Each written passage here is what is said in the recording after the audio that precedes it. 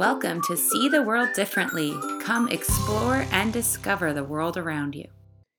Good morning. Today on See the World Differently with Oceanscape Yachts, we're chatting to Janine Barone. She's a travel writer, photographer, comedy screenwriter, fashion and product designer, an artist, an entrepreneur, just to rattle off a few of the many hats that she wears. This was really such a joy and pleasure to chat with Janine. She has such fantastic stories and amazing background and not only travel, but just how all of these different avenues that she's in really feed into each other and just synchronize up to really inspire and constantly give her motivation for the next outlet, whatever it is. She just had a screenplay selected as a finalist for a film festival coming up, not to mention the many different travels and stories that await us to follow along with her. So I really hope you enjoy this episode with Janine. Please give her a follow. She mentions all of her websites and handles on social media. And of course, if you don't already follow us, we're Oceanscape Yachts on Instagram. And obviously the podcast is in iTunes and Google Podcasts. I really hope you enjoy this episode and give Janine a follow so you can keep up to date on all of her latest news. Enjoy. Okay, today we're here with Janine Barone. Janine wears many different hats in the industry, travel writer, jewelry maker, screenwriter, a little bit of everything. If you could just share a little bit about, how you got started first in the travel sphere and then how that sort of led to all of your other avenues, that would be fantastic. We're so excited to have you. Well, thank you. And I'm so grateful that you reached out to me. So thank you for that. My background is very eclectic. I think I became a travel writer. I know this is going to sound weird, but I came from a very religious home, and I was very disadvantaged. It was very dysfunctional, and we never traveled. We didn't go anywhere. We didn't even go to the beach. Okay. And as soon as I went to college at Columbia University, I never went back, and I decided I have to see the world. And that's really how it started. Obviously, I was not a travel writer when I was in college, but I have a natural curiosity for the world to see how other people live, about how they eat, what they eat, how plants grow in different parts, just everything. And so that's why I became a travel writer. Yeah, that's a real hunger. Yes, for knowledge. Yeah. But the other hats come from my curiosity. I always had an interest in many things, and unlike most adults that settle into one thing, I didn't go for that. Even in college, I had 2 majors and 2 minors, and I was discouraged from doing that. Even at Barnard, I went to Barnard at Columbia. I just moved forward, doing everything I wanted to do, and that's what I currently do. I'm a comedy writer. I write children's books. I'm a fashion designer. I'm a photographer. Obviously, I'm a travel writer. I do a lot of things. So I wear like 7 or 8 hats, and I do it all. Yeah. And do you find, some people thrive on that too, right? Do you think whereas other people would see that and think, I don't even know how I can keep things straight. Do you find they kind of feed into each other too? Like I'm assuming, travel inspires some of your other writing, not just your travel writing, and it inspires your design, and obviously photojournalism is a big thing too for you. So do you find it's kind of this nice cohesive, 7 or 8 hats that you can wear all at once too? No, you're totally right about that. Everything informs everything else. Obviously, when I talk to people and they'll say, I don't understand how these all relate. Well, they all relate because they're all about being creative. Mm-hmm. And obviously, travel writing, travel photography, those go together. But I started my company, Land of J Inc., which is where I produce my clothing and accessories line, because I got robbed of everything in Madrid, which is hard to believe because Madrid is my city. I visited every year I had been. And I decided I would start a line of clothing and accessories that are all about pockets, because women can never have too many pockets. Okay. In fact, they have too few pockets. Very true. So obviously, being a travel writer and a traveler informed that. And all my knowledge goes into my comedy writing, because weird things happen on the road, as you can imagine. It's all related. Yeah. And fun tidbits too, if you're doing one job for something, it can come up somewhere else. And I think absolutely what I love too, though, is your kind of your ethos to traveling as well. Like, and I now knowing a little bit more about that you didn't get to do a lot as a child, you're really seeking out that knowledge. So one of your main, concepts is valuing hidden treasures. You're not just going, okay, this is where to go. This is where the quote unquote guidebook, says we should go. You want off the beaten track. You want to get close to the culture and really immerse yourself. What can you share with our listeners about how to do that themselves? If they're looking to be a little bit more adventurous and really immerse themselves in the culture around them, venture off that beaten path. What can you recommend from your own travel and experience? Well, I mean, first of all, I do a lot of reporting before I go to a place. Now, I know people feel this way, that way about it. Some people like to just drop in and be spontaneous. I'm actually not spontaneous. And a lot of people make fun of me. Like, you should just drop in and see what happens. That's not me. And so I do tons of reporting. But when I do my reporting, I'm not looking for signature sites. In fact, I do not do the signature sites. So when I visited Istanbul for the first time, I didn't want to see anything that is on the postcard. I looked for, little alleyways, little urban gardens that nobody really cares about, but I care about.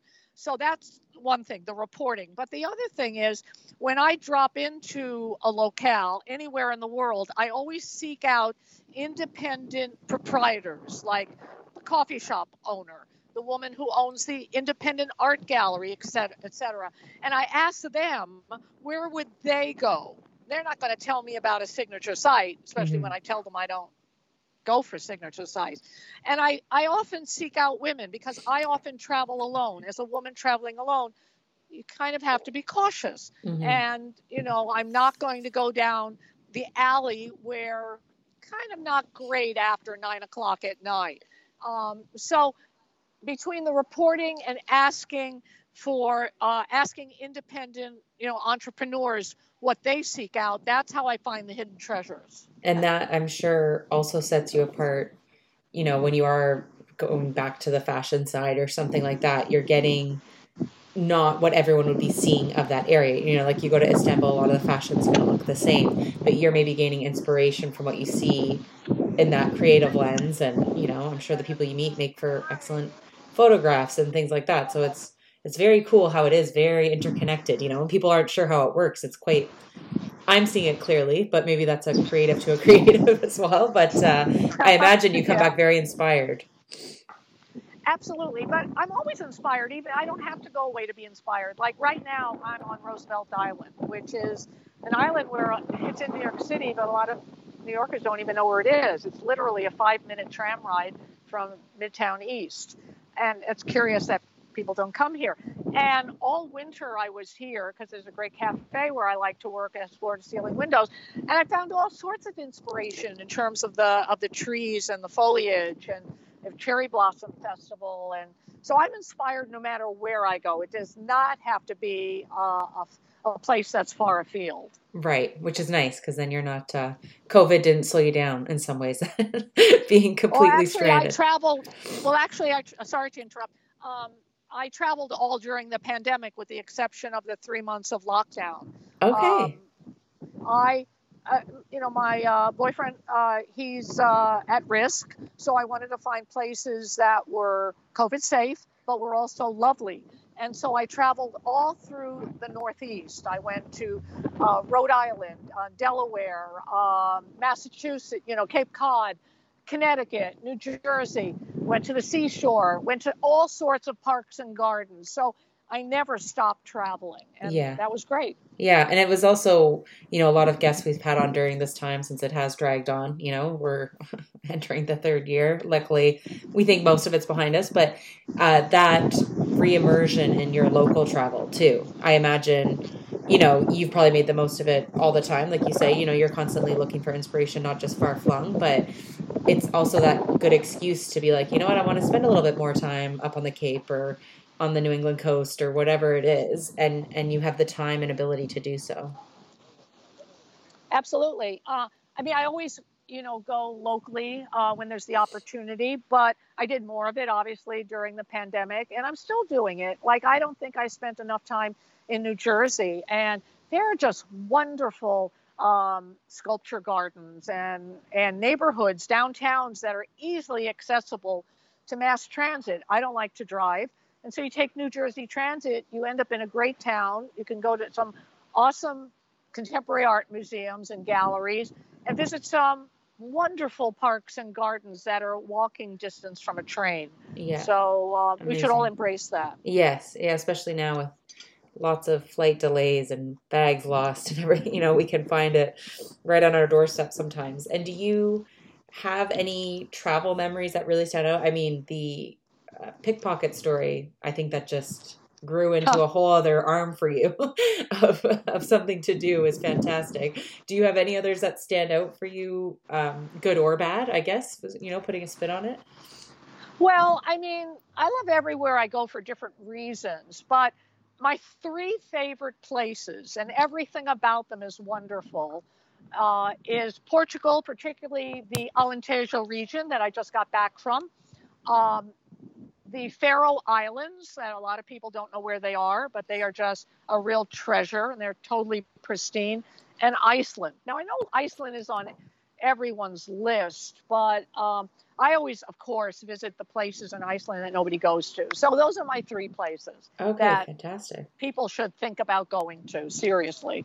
Yeah, and I know it's funny you mentioned Faroe Islands. When somebody says a place and then you feel like it's just synchronicity, everyone all of a sudden is talking about it, not in a way that this place is going to blow up and be incredibly busy, but it just seems like that's a place, maybe something within us during the pandemic has been seeking out to places that are a little bit more wild and, in touch with nature and not such busy city centers anymore.